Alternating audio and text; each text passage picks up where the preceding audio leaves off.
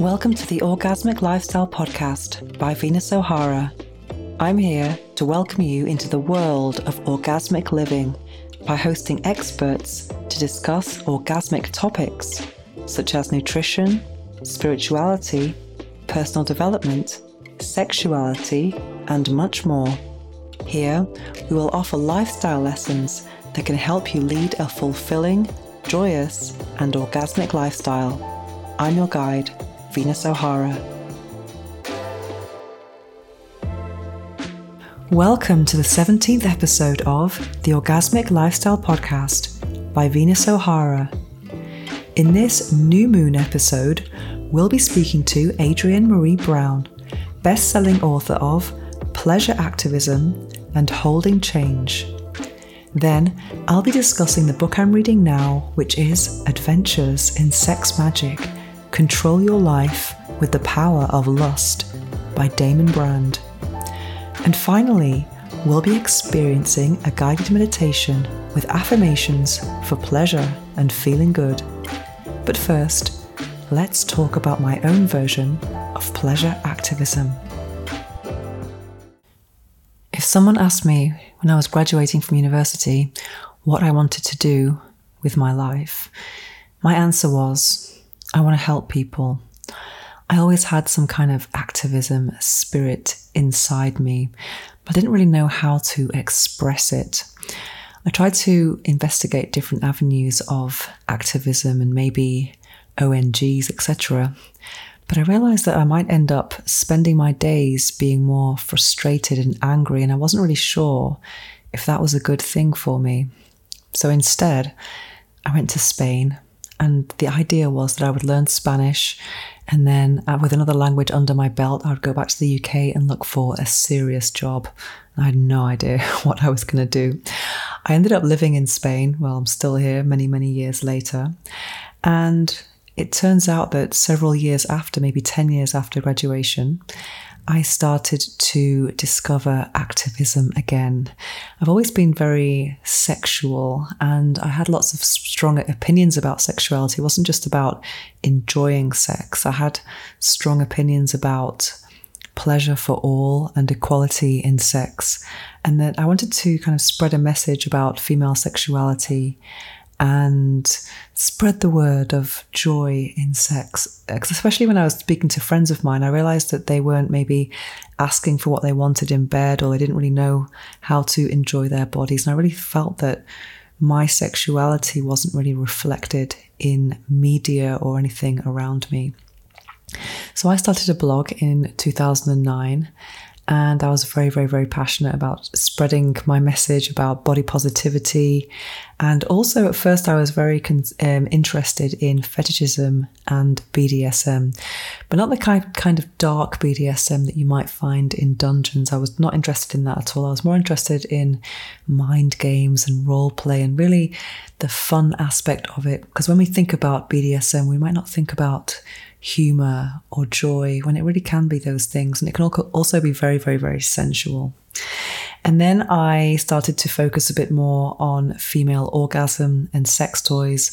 And for the last couple of years, I've defined myself as an orgasm activist, and it really is a fun title. And people might think it's a frivolous title, but there is a big cause behind it, and I really do believe that approaching sexuality or feminism in this way is definitely beneficial. Because obviously feminism is a massive, massive topic, and there are many, many battles to fight within feminism. But for me, I've chosen the orgasm because it's something that brings me joy, and sexual repression is something that I have dealt with after having a religious upbringing. So I understand very well what it's like to grow up with repression, sexism, etc., and not feel that you can enjoy your body, or that enjoying your body can be sinful.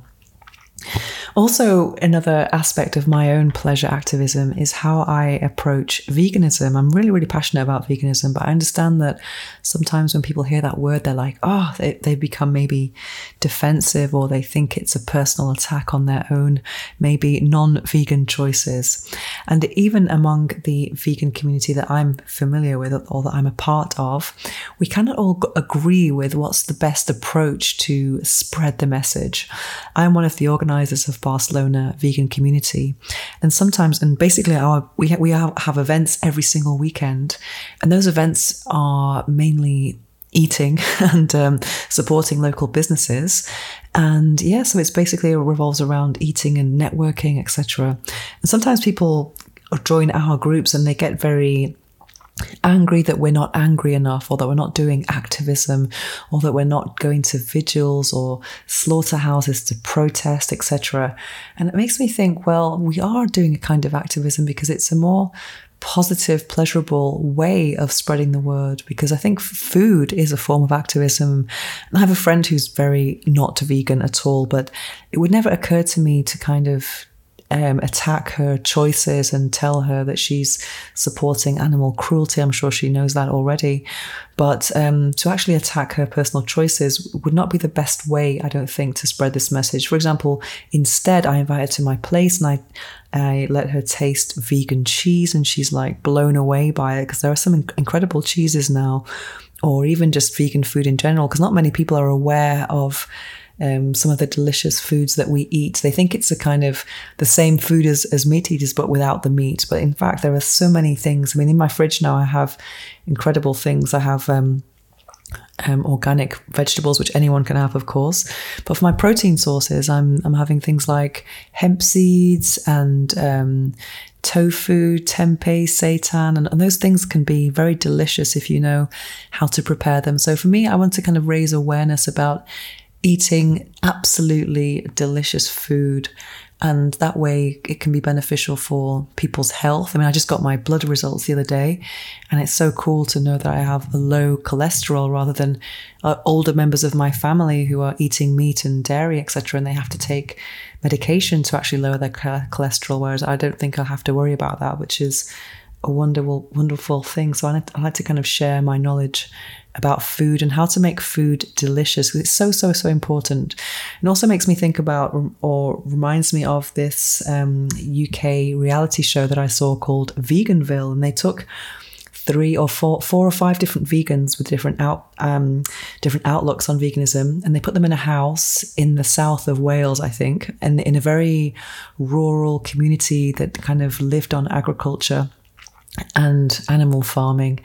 And they were trying to see which approach worked the best, the activism or the foodies or the bodybuilder. And I had actually a chance to interview the bodybuilder who was in that reality show called Corinne Sutton. And we have an interview coming here soon on the Orgasmic Lifestyle, which I'm very, very happy about. Because that's another way to spread the word, is to be an example of strong, healthy, have a strong, healthy body, and have what people might call the vegan glow. It was actually the foodies that seemed to be the most successful in this mission. For example, they went to a local university and they tried to convince the canteen to have a vegan menu every day, and they succeeded. Whereas the angry activists and who are just focusing on slaughterhouses seem to kind of alienate people from the cause. So I definitely think pleasure activism is something that is a serious form of activism, but also it is wonderful to approach causes with a pleasurable outlook. I'm not sure if it can apply to every single cause in the world, though, but where possible, it's definitely worth investigating. Now it's time for this episode's interview. I'm going to be speaking to Adrienne Maree Brown, best-selling author of Pleasure Activism and Holding Change. Adrienne Maree Brown, welcome to the Orgasmic Lifestyle Podcast. It's literally a pleasure to have you here. In your book, I've been reading at the moment, Pleasure Activism. I'm really enjoying it. So many different ideas in it. It's so much to talk about. You're described as many things: a Renaissance thinker, creator, author, social justice facilitator, a doula, a healer. As someone who does many things, which aspects do you identify with the most, and does it change day to day, or what? I think every single day, all the time, I'm a writer. Okay. So about the idea of pleasure activism, the politics of feeling good, you talk about how we can tap into our emotional and erotic desires to organize against oppression. So how is this possible? Because I think some people think that activism is kind of synonymous with being angry about things. Do you think we can be a pleasure activist in many aspects, or does it depend on the topic? Well, I mean, I think one of the most important aspects of pleasure activism is that it's about reclaiming pleasure, particularly for those who are in bodies that have been oppressed or marginalized or are seen as bodies that are meant to just labor and not experience pleasure. And sometimes we have to get very angry to demand our right to experience that pleasure, to experience autonomy over our bodies. So I think that it's all woven in. And a lot of what I speak about in the book is that pleasure is not something that happens in isolation. It's tied into being able to feel the full range of your emotions, to be able to process the emotions well so that they're not building up and creating stoppages and blockages in your sense of life or in your body. So it's all connected. Yeah, I think that some topics can definitely have a pleasure side to them, but other ones might be a bit more difficult. I think when we think about feminism, there's like lots of maybe the in unequal pay and things like that. But for me, I was actually studying feminism at university, and someone from a left, very kind of angry organization tried to poach me, and I thought I didn't want to spend all my days like being angry, because I didn't think that was very healthy. And so I decided I call myself an orgasm activist. So I'm kind of a sex toy designer and just focusing on the kind of more pleasurable part of activism. Could you identify with that somehow?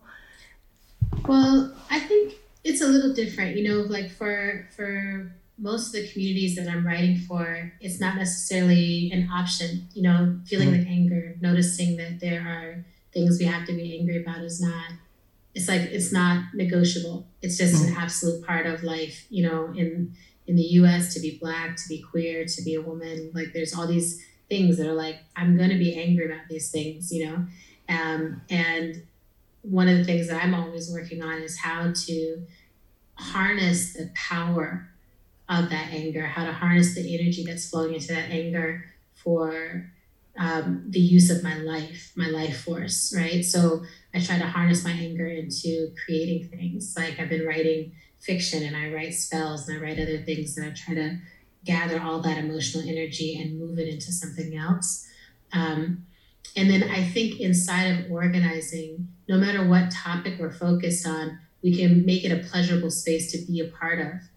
So much of why people come into movement space is because it can feel like, oh, finally, other people who are paying attention to the world and who want to make it right. And how do we not be punitive with each other, but really generate a space that feels celebratory, solution-oriented, where people can be their whole selves, So there's aspects of pleasure activism that are about like, how do we make the container of movement a more pleasurable place to be so that more people want to become organizers and activists? Like you said, like no one wants to move towards something that feels like it's just purely based in anger, right? So you want to move towards spaces that feel like community. And then for every person to also be able to access the sovereignty of their own body and to recognize that feeling good is actually a part of the lived experience. It's not just that some should only suffer so that a few can feel good. Yeah, I think sometimes we can think we're all wired to feel very good most of the time. And sometimes we can feel guilty if we feel good sometimes, depending on the upbringing from religion or different cultures. Yeah, it's a great control mechanism. If people think that things that come naturally and that feel good to them are something that they should feel guilty about, or that they need permission from someone else to experience, it's a really great way to control people, because those urges towards pleasure are inevitable and natural. They're wired into us. So I'm always like, be in a question if someone who is not in your body and of your body is trying to say something about what you can and cannot do with your body. probably that person is seeking to control you, and you should be in consent about that. Definitely. I found the part about drugs really interesting, actually, because I'm kind of a sober person. I haven't had alcohol now for 7 years. I've never really dabbled with drugs. And I used to smoke weed to sleep for 20 years. And it was one of those things that I kind of justified. I kind of took it medicinally, but also there was a pleasure element there. And it was also like a fast track meditation thing. And then this year I had pneumonia and COVID, and that kind of put a stop to it. So I must confess, it's been like, I feel like a sober activist now. But I do know that there's lots of circles who maybe glorify plant medicines and things like that, and harm reduction. I think it's a very interesting topic because I'm kind of like looking at it from a very different perspective now. And I just think that sometimes the pleasure element can be a gateway to the dangers of it. What do you think? Well, I mean, one of the things I think is so interesting about harm reduction is that it includes the space for people who are 12-steppers or who are like, sobriety is the path that allows me the most presence, right? So if that's what you find is true for you, then it's like, absolutely, by all means, that should be one of the options that is not judged, and it works for you. And maybe it also works for the life that you've lived and how you need to navigate the pain that you experience, right? And then there's other people who are living different lives and navigating their pain in different ways. And the essence of harm reduction to me is always that non-judgmental piece, that it's just like the world creates conditions that people have to navigate a lot of different ways. And one of the things we're always trying to figure out is, how do we do that? How do we see people's humanity in all those choices, and then create as many pathways as possible for people to be present. Like, I really think that it's, this is one of the measures of privilege for me in my own life, is I'm really like, I can tell that the safer I feel in my life, the easier it is for me to access my meditative states, the easier it is for me to access being present in my life, because it's wonderful to be present in my life. I have conditions that feel safe around me, and I have enough food. I have shelter. I have loved ones. I have people who are taking care of me and loving me. But I know a lot of people, and I've organized with and for a lot of people who were abandoned by their parents or were abandoned by other aspects of society, who have run into a lot of different walls or economic barriers that are structured to the system, who got caught up in the incarceration process too early in life. And I've seen those people, also wanting to have a life that they can be present for. And sometimes that, requires a different medicine. I think what's interesting is in this life, all those paths are available, and I think we're still at the beginning of learning, how do we actually navigate and find the medicines we need? So much of what the world consists of is actually toxins, fed to us as medicine, fed to us as food, fed to us as drink. Like, there's so much toxic material that we're coming in contact with. And I think we're learning more and more about that all the time. It's like how to determine for ourselves what is toxic for us, what is medicine, what is healing. Well, absolutely. I totally agree with that, because I'm kind of anti-big pharma person. I'm more kind of vegan and whole foods, plant-based. And when you analyze, there's so many things that are coming into our food and our, medicines that are just very bad for us, for sure. So it's difficult. Bad for the planet. I think about that. It's almost always they go together. And how to be in relationship with like the local produce. Absolutely. Even that's not right. So, but it is, it's one of those things. Like I think it's one of the places where it's like, when I think about why I want to redirect people's attention away from violent power over scheming into that deep presence, filled life, in part it's to create more space for more people to be able to have that agency over what comes in and what goes out of their lives, like over living lives that feel balanced enough that they can be present in them.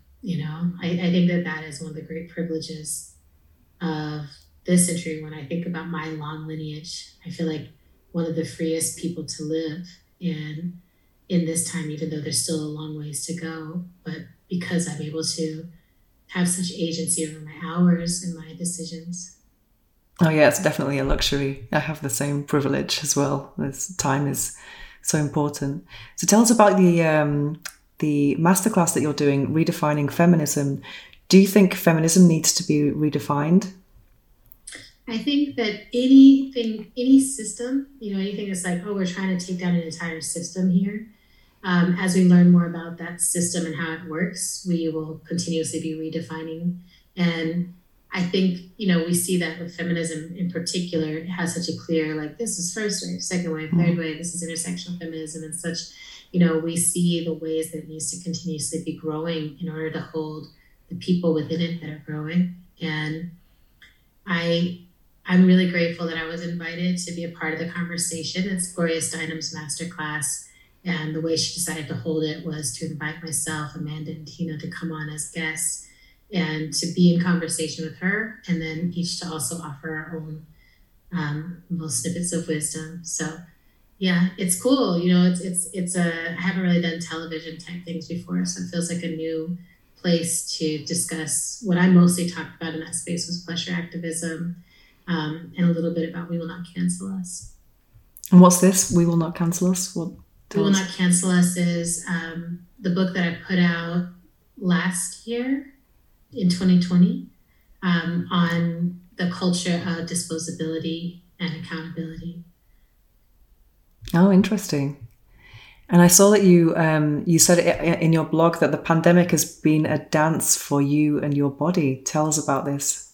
How is the quarantine? Yeah, so I feel like for most of us, it's been something that's had the impact of making a major shift in what is available to us in our world and our lives. So before pandemic, I was swimming all the time, and I was in a really good place. I had a really beautiful community of healers that I was working with, an acupuncturist, someone who did fire cupping, someone who did myofascial work, masseuse, somatic body worker. Like, I just had a team, and I was a part of that. I was doing my doula work, and I was making my offers as a healer. And I had a plan to go on this sabbatical and do some reflection on the world after having released pleasure activism and having it be such a massive success. I needed to kind of turn inward. So I had been swimming and take care of my body and had this team and everything. And I go on this trip. And during the trip, about 2 months into it, that's when the pandemic kicked in a massive way. And I was in Italy, near hot springs, natural hot springs that's there. And I had to come home back to the US because there was a chance that it was unclear whether we'd be able to get back into the country if we waited. And so I came back, and suddenly there was nowhere to swim, and it wasn't safe to see any of the people who I had been working with to help navigate pain in my body. And I have arthritis. So the pain just went off the charts, and I started to feel very much like my body was falling apart within, and there was nothing I could do. I was just like, I don't know how to navigate this. And so it's been this dance, of one, kind of accepting the body that I am in right now. Like, this is the body that's bringing me through the quarantine.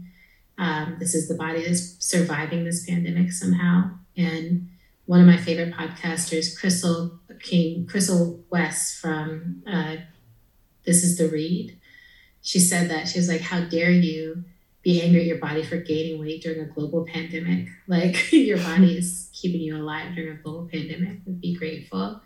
So there was some of that. I was like, even if I'm in more pain, even if I can't go swim, even if I can't do the things I'm used to, my body is still surviving this. And what can I do to dance with it? And so I was like, okay, yoga. One of the reasons I practice yoga is because it's available any place, anytime, and I have a lot of different people who have taught me over the years. Lately, I've been really enamored with the work of Jessamine Stanley. She has a new book called Yoke out, and it talks about the yoga of your whole life, bringing that mindfulness and that breath, that awareness of choicefulness to every aspect of your life. So I started really digging into my yoga practice, really thinking about strengthening and physical therapy. And like, I now feel like I'm back in a place of health in my body. And it's a health that is, there's still more sugar in it that I don't want necessarily. And, it really truly feels like a dance, but I'm able to swim again daily, which is a gift. And I can feel how happy my body is to have that support, and slowly start to see healers and others again. And I'm like, wow, I made it through. I bought my own little silicone cups and taught myself how to like do some self-cupping. Oh, cool. I learned all these like self-massage technologies, and, just did all these things. Like, okay, what can I do for myself here? Like, how could I be a comfort to myself? How can I invite my own alignment? So I'm grateful. I'm grateful to constantly I keep pushing myself to look at my body as a place of health rather than as a place of harm. It really helps me. I think a lot of people can identify with that, with the pandemic. I think it's really affected a lot of people. And I always envied those people who were doing these home workouts, and, because that took a lot of discipline, because sometimes you just feel like there's so much uncertainty just sitting on the sofa, and eating became more of a pleasure. Oh yeah. I mean, I find it really helped me figure out like how to still claim the day. So I still find that that there's something I need when I first wake up in the morning. I really need to be able to turn straight to practice. So it helps me to wake up and either know that I'm going straight to swim, or wake up and go straight to the mat and just land, from dream world into this reality, really get back fully in the body before I start trying to go about doing anything else with the day. And it really makes a difference, waiting as long as I can to look at my phone in the morning helps a lot too. It's basically a guaranteed good day if I can get in my body before I get on the internet. Right. I feel like the pandemic, for so many of us, was this invitation, like, what is it that you need to structure into your life to make it compelling enough to want to continue? Definitely. And I think I just lived in a hoodie for 2 years, made me think about clothes a lot and fast fashion and things like that. It really, and how much we waste in general on people and time and things we don't need. Definitely. And another question for you. You recently came out with your first fiction piece, Grievers, a novella about the Black Death during a pandemic that you first began writing in 2012. Was there any parallels between that book and the pandemic that we've lived? Absolutely. I think anytime there's a pandemic or a plague, an epidemic, there's all the people who are left behind, and there's the unique experience of having lived through a moment where everyone lost someone, everyone lost someone, or everyone lost something, some path, some potential future that they thought was going to be theirs. So I feel that inside of the storytelling that I'm doing with this, novel trilogy of novellas, is trying to tell the story of a place that everyone is touched by the loss, everyone is touched by the grief, and it fundamentally changes who they are and what their work is in life, which I have found to be true for myself. As I grieve people, my purpose also shifts. And how is your writing process different when it's fiction compared to non-fiction? I think a lot of my non-fiction I've been able to write on the edges of my life, like while doing other things. A lot of my work was as a social justice facilitator. So I would, be called into meetings with very, very important people, people who are moving and shaking and changing the world. And I would often write, while they were having small group conversations, or when it was a lunch break or something like that. And that was fine for the way I needed to ideate and move the nonfiction work along. I finished a lot of my books that way, with just like a short period of time to be in retreat and things like that. So I feel like the difference for fiction was I needed to get lost in the world more fully.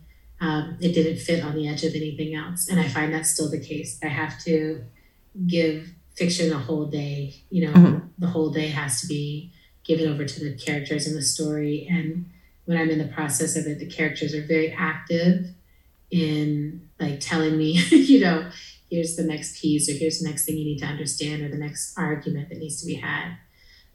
So I feel like I really enjoy the fiction writing process. It makes me feel a little bit more free in, like a little bit more, I'm just like, oh, when I'm writing nonfiction, there's such an effort, even though I know that there's no such thing as perfection or there's no perfect right way to do things. When I'm writing nonfiction, I am pursuing something that I'm like, can I get to the heart of the matter? Can I get to the exact place to help people understand this? And with fiction, there's so much more mystery. It's like, we don't understand this. There's a lot of this shit that we just don't understand. And we still have to keep moving forward. We have to compel ourselves forward into an unknown that feels fairly bleak sometimes, right? It always feels bleak when you're grieving, when you lost someone that you really loved. The future that doesn't have them is less bright than the future, the past behind you where they were. And I wanted to write about that, like that feeling of the best is behind us. How do we keep moving forward? Can we begin to imagine that there's even better up ahead? Did you have a plan for the story, or did it kind of like have its own life when you started writing? Both and, that kind of, for me, that process was a dance. I have an amazing teacher in my life, Maree, who is a Black speculative fiction horror writer. And I was in a writing workshop with her once, and she was like, always make sure you know the short story of whatever larger story you're trying to tell. What is the essence? What's the short story part of it? And I really appreciate that wisdom. So Grievers first came as a short story about two people who'd been abandoned basically in an empty city. And then I realized the protagonist had to shift, just where I needed to tell the story from needed to shift. And that unlocked a whole different section of story, such that I had to storyboard out as far as I could see. And I was able to storyboard out pretty far. But I still, even now, there's some mystery in terms of what's going to happen in the third novella. So I'm like, putting the finishing touches on the second one. And the third one, there's ways that it still keeps shifting in front of me. And I'm excited by that. Yeah, I can definitely imagine. And do you get any opinions from other people about what to do, or are you going to? Sometimes, I think that my whole life is, I'm constantly like, I think any writer is like you're processing and filtering stuff that's happening in your life and in the lives around you. For that one, a lot of the feedback I wanted was just from people in Detroit, asking a lot of questions of people in and around Detroit, because the city of Detroit is very much a character as well. So what's the book that changed your life?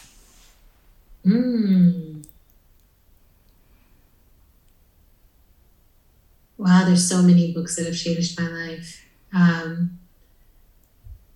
would say one of them is the autobiography of Malcolm X. I remember reading that book and feeling all the possibility within it that, the many, many people that Malcolm was over the course of his life, and feeling in myself, wanting to access that range within myself, wanting to know what the truth, my radical truth was as a human being, and wanting to know what my evolved and spiritual truth was as a human being. I found that book to be extremely important, and I returned to it many times. And I'd say the Tao Te Ching is another book. Oh yeah, I love that. It's referenced in most of my other work as well. And it's just I love how deep the wisdom is in that book, delivered in such brief verse. I feel like I'm always trying to seek that way of being. And when I released Holding Change, which is my book on facilitation and mediation, it was really modeled after the Tao Te Ching in parts. There's sections where I was like, I really want to say, like, how briefly can I say this? Even if it's not quite a verse. Yeah, I love that book. Another question, what is the philosophy that you live by? Or do you have a quote or an affirmation that's central to your life in general or at the moment? I'm seeing there's this, which is I'm microcosm of all the possible liberation, justice, pleasure, and honesty in the universe, and I act accordingly. And then lately, I've been walking, I have this little sticky on my desk that capitalism makes all of life work and labor. To be anti or post-capitalist is to make all of life pleasure and play. Oh, that's fantastic. So I'm really working to do that. Is that your own affirmation? Is that your own? Yeah. Oh, fantastic. These are things that are stuck around my desk. I have Gloria Ansel Doula on the wall. I change myself. I change the world. Fantastic. Yeah, I love to do affirmations. Great. Okay, so I think that's it.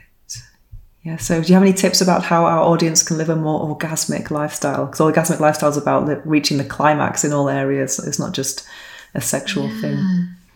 I would say to listen for the yes inside of you, and listen for the... Oops. It's just like stopped. Oops. No, deepest joy. Oh, sorry, the internet just went weird there. You said the yes inside of you. So yeah, I was saying to listen for the yes inside of you as you move through your life and in every decision, to really like take that moment, place your hand on your gut and just say like, do I really want this? Is this part of the miraculous path of my life? That's and great. Only say yes to things that feel like a very clear yes in those conditions. Sounds like great advice. It's a full moon tomorrow. Do you do anything for the full moon usually? Oh yeah, I do lots. I usually do rituals. I write spells. I like to put all my different crystals out in the moonlight and do moon baths. Yeah. Oh, cool. I'll be doing the same thing. Okay, thank you so much. Adrienne Maree Brown will be publishing this on a new moon or full moon sometime. Okay, great. Okay, thank you so much. Thank you. Have a good one. You too. Bye. The book I'm reading now is Adventures in Sex Magick: Control Your Life with the Power of Lust by Damon Brand. This is actually the second time I'm reading this book, and I'm reading it again because in about 10 days I'm going to be giving a talk about sex magic in Soho House, and I really want to get to know my subject very well before I deliver my speech in front of an audience, which I'm kind of excited and nervous about at the same time. Sex magic has really changed my life. The last 4 years have been incredible since I discovered this tool, especially since I've been a sexpert for so long, and learning that sex can go beyond pleasure and procreation. It can actually be one of our most powerful tools for manifestation is something that's really blown me away. I've read several books about sex magic, but this one in particular has to be the most straightforward one. It's self-published. I bought it on Amazon and it has 82 pages and I devoured it in 2 days, and it's very, very, very easy to read. But what I really love about it is that it's very practical. A lot of the other books I've read have gone into the history or different theories from different people who've been prolific in this practice over the years, and they have much more more ritualistic practices than what I do myself, whereas this is a very simple and straightforward approach, and I would say it's one of the best books for a beginner. And there are, for example, different approaches for doing it on your own, doing it with a partner, and doing it in a group. As I may have mentioned in previous episodes, I'm not really into practicing this with a partner or with a group. I think there are too many variables at hand. And when I am in a situation where I am lucky enough to have sex with a real person, I'm not thinking about manifesting my goals. I'm thinking about just being mindful and enjoying the human contact and human warmth, and of course, amazing orgasms without a sex toy, which is something I definitely enjoy as well. In this book, I actually learnt about sigils, which is something that's really blown my mind. And sigils are basically magical symbols, and there are several ways that you can make them. For example, one of the ways that's described here is, I think it's called the chaos sigil. And what it is basically you write out a sentence of something that you would like to manifest, and then you rewrite that sentence without repeating any of the letters. And then you draw this symbol which includes all of those letters without repetition, together, all jumbled together. And then you start kind of simplifying this symbol over and over until the letters are no longer recognizable. It just becomes a kind of series of squiggles, basically. And then you draw a big circle around it.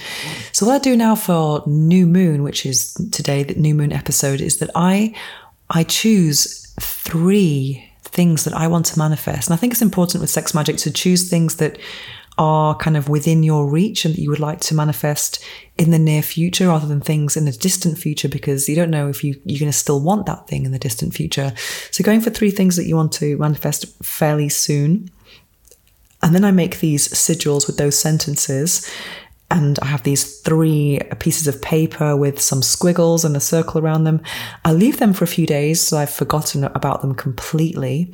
And then I use them in my Sex Magick ritual, which basically consists of masturbating. I listen to an affirmation track of my own, which is called Affirmations for Manifestation, which is something I've already shared on this podcast. And I also have it available on insighttimer.com, because if you want to check out my meditations, they're all on Insight Timer, which is one of the best meditation apps. So I listen to this track, which is about just manifestation in general. And then I masturbate and I enjoy my fantasy. But then when I'm about to have an orgasm, I pick up this piece of paper with my sigil on it and I just look at it as I'm about to have an orgasm, as I'm having the orgasm as well. Because this piece of paper, even though I don't remember what it means, it speaks to my subconscious, and my subconscious knows what it is. So that's one of the methods that I use between new moon and full moon. Then when it comes to full moon, I get rid of these sigils because they're not sacred objects. They're just tools. And also what you can do is you can kind of anoint them with your sexual fluids to make them very powerful. But it's not something you need to kind of treasure and keep for a long time. It's something you use maybe once or maybe a couple of times if you want, and then you get rid of it. Other methods would involve, for example, just thinking about consciously what it is you want to manifest right before orgasm. And then another method that he describes in here is actually to mutter a word that's related to that desire from the moment of when you're trying to get your breath back after orgasm. So it's like post-orgasm, and then you're becoming kind of returning to a normal state. So for example, it could be success, success, success, or love, love, love, something like that. So the sigil kind of method is more of a speaking, well, they all speak to the subconscious, but it's not a conscious approach, let's say. So you're just like looking at a symbol basically, and you don't really remember what it is.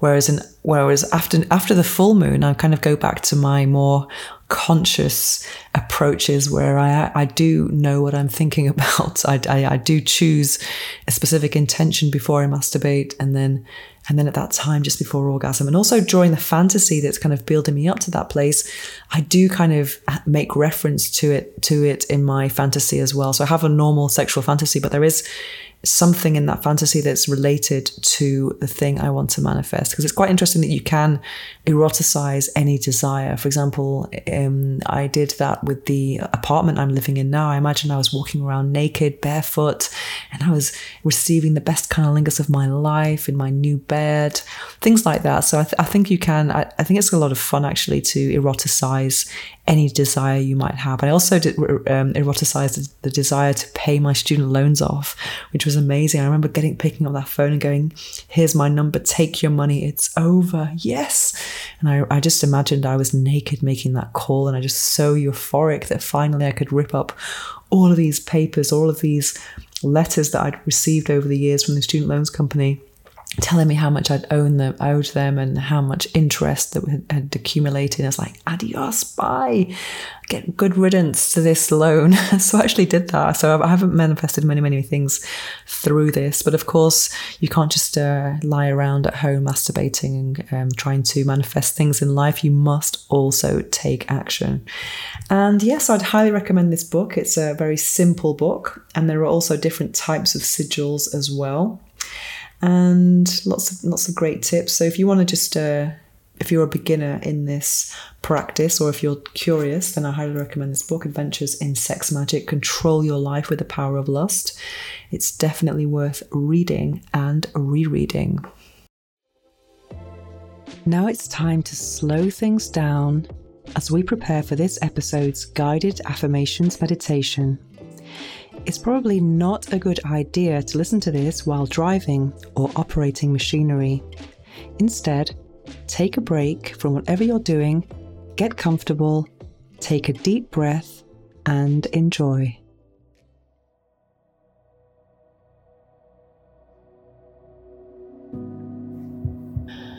Pleasure feels good. I am worthy of pleasure.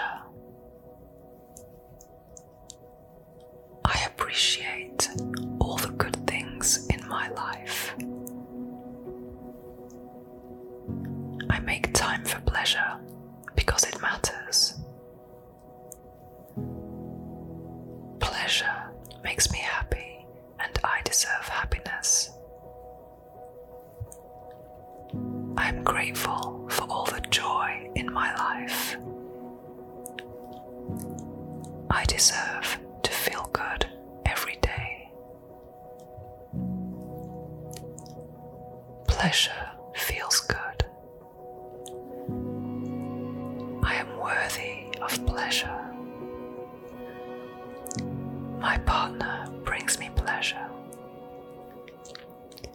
Sex feels good. I pleasure myself. My life is full of joy. I deserve to feel good every day. Pleasure feels good. I am worthy of pleasure.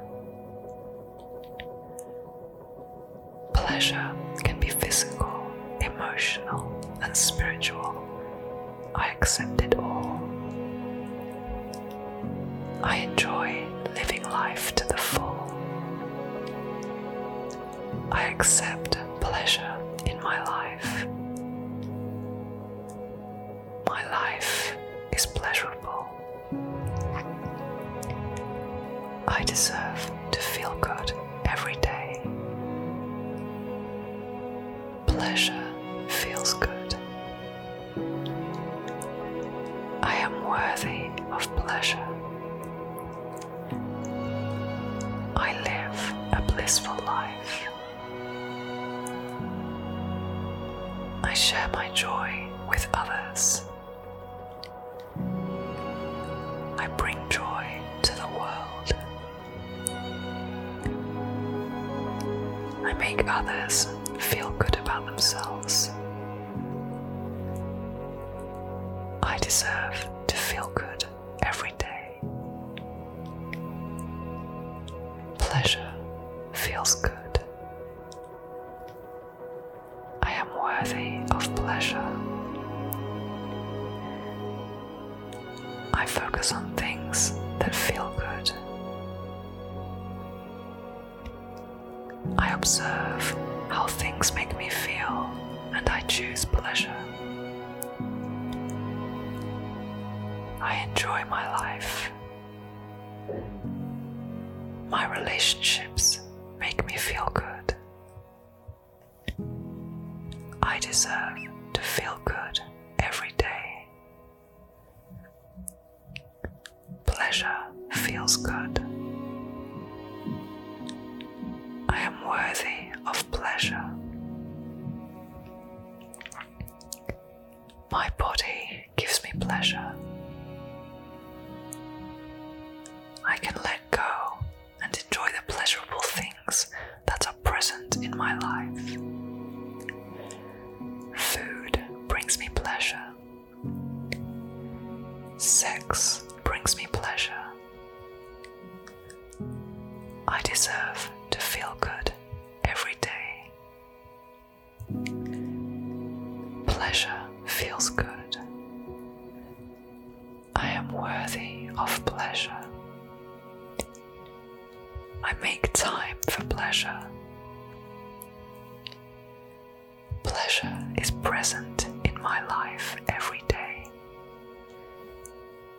am worthy of joy. I live for pleasure. I deserve to feel good every day.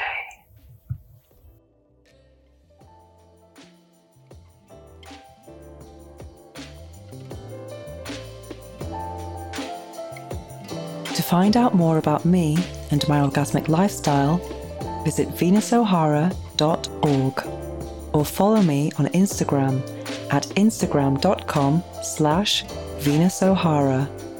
Make sure to search for the Orgasmic Lifestyle Podcast by Venus O'Hara in Apple Podcasts, Spotify, and Google Podcasts, or anywhere else podcasts are found. Make sure to click subscribe so you don't miss any future episodes. Thanks for listening, have an orgasmic week, and make sure every day is a climax.